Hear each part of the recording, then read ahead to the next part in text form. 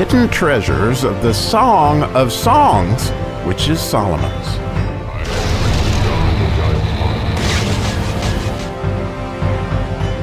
Oh, it's almost like a joy of joys today as we get to dig around in the Song of Solomon, chapter 1, verse 2.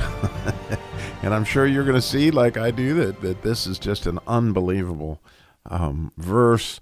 And so we'll just dig right in.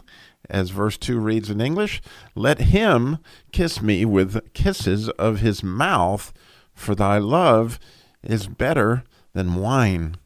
And oh, what a mouthful this particular verse is in so many different ways, as all these are just significant like pictures in this allegory that is the Song of Songs, which in my view, that this is Solomon himself speaking, originally expecting God himself for the Messiah, which we'll get to why that is. He thinks that in the next couple verses, you're going to see some spectacular things. But right now, the very first thing he asks, he's being needy out loud, in my opinion. Solomon is just telling Christ what he really, really wants. And what he really, really wants is to be kissed with kisses of his mouth. And as he describes it, that's better than wine. And of course, those of us out of the 60s can remember the song, Kisses, sweeter than wine. But this is better than wine. It's a different word than sweeter. And so as we dig into this in Hebrew, there are so many amazing, amazing things to talk about. But one of the neat things, I'll just start off with the end, is the wine. Right? So it's better than wine, and I love all the Jews teach about wine, that they have this idea that wine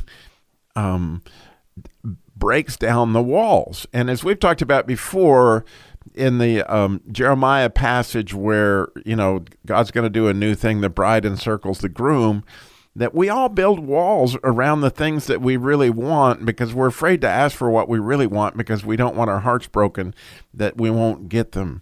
And so this is the beauty of what King Solomon is doing here as we are, imitating Solomon and saying, is this what you really, really want? Is it you want God to kiss you with kisses of his mouth?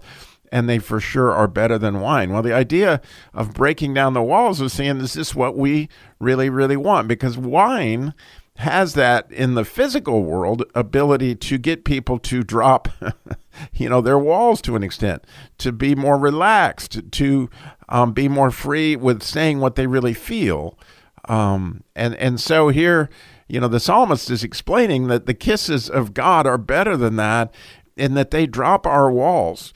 And kisses, when you think about them, they do, like speaking, bring you into present time. Like if you can remember the first time you kissed your spouse, or maybe, a favorite aunt or whatever, the feeling of that, because it's connected to your mouth, puts you immediately in present time.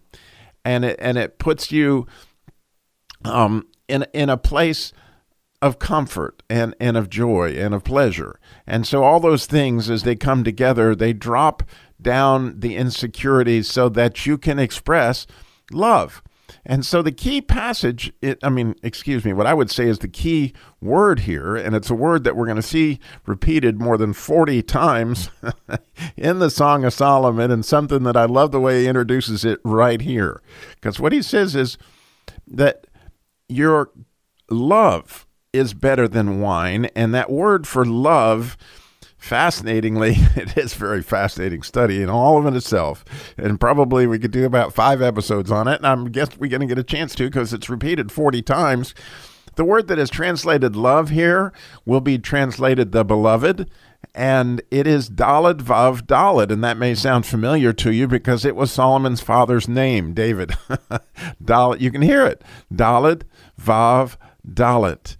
And so isn't it interesting? I find it more than fascinating that the miracle verse in the Dalet, as you recall, which King David certainly knew the Dalet well, is, "I will run in the path of thy commandments when thou enlargest my heart." And again, the idea being that a Dalet is a servant, and in order to run in servitude, right, that you got to have this large heart.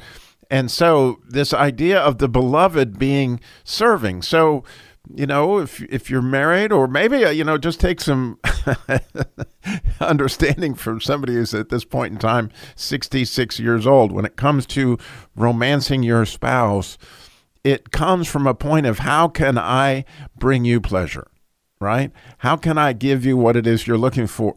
In other words, that the idea of love is, if you believe me, you will keep my commandments. If you love me, you will keep my commandments.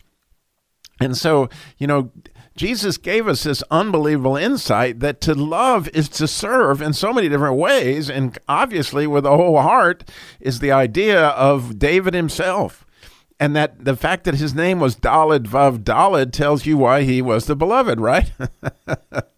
His very name meant that. And Solomon hones in on that idea here, as he understands that he came to serve us in amazing ways. And as he brings us pleasure in any way, shape, or form, he is serving us. And so as we drop down our walls with these kisses of his mouth, we're asking for what it is we really, really want. That is the idea of allowing somebody to serve you, which it's interesting that it's hard for us to admit what we want, because it's kind of hard for us to be served. But that's what God wants to be able to do. He wants to find out what you really, really want. And of course, he really has his wants too. And we would love our love to be better than wine, that it would help somebody drop down their walls. And the other aspect of wine is it gets better with age, right? And so, this is another beautiful concept. And so the idea, again, is we're in the Song of Solomon in an understanding, we hope, of the 119th Psalm on what are statutes. And as we talked about yesterday, I want to make it more clear because I was kind of confused as I said it, as I listened to my own episode, that the Song of Solomon has 8 chapters that would, again, be the number of the letter Het, but also would be the miracle of the letter Het from my standpoint, which is the miracle letter.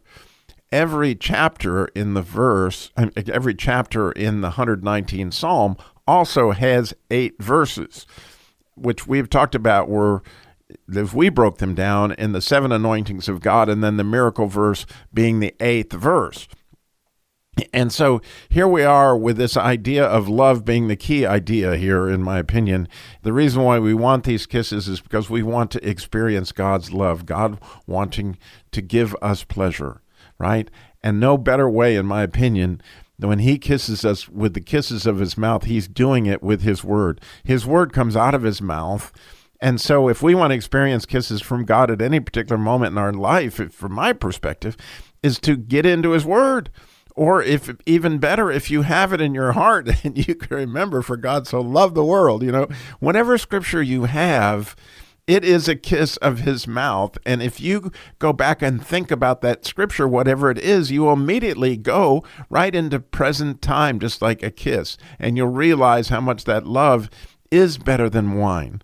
And there are 2 aspects that the Jews teach about wine. One is that it brings down walls. And the other aspect is that it gets better with age. And oh my goodness, I'm sure as I've gotten older, I've gotten an opportunity to grow closer to God, which has made me better through his love.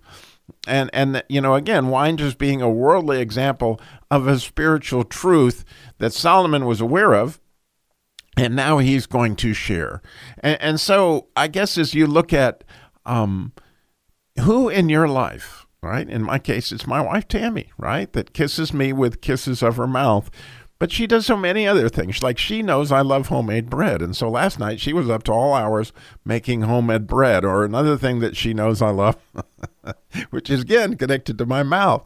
Another thing she knows I love pudding, and she puts pieces of cream cheese in it, chocolate pudding that's just out of this world for me. And I know that tonight when I get home, because it's Tuesday night, is when she makes me pudding. In her own way, I know that every one of those experiences are kisses of her mouth, because she loves to give me pleasure. She loves to give me delight. And I love to do the same for her. And as we do, we're able to break down those walls to saying, oh, it is safe to tell her what I really want, to tell God what I really want, to be needy out loud.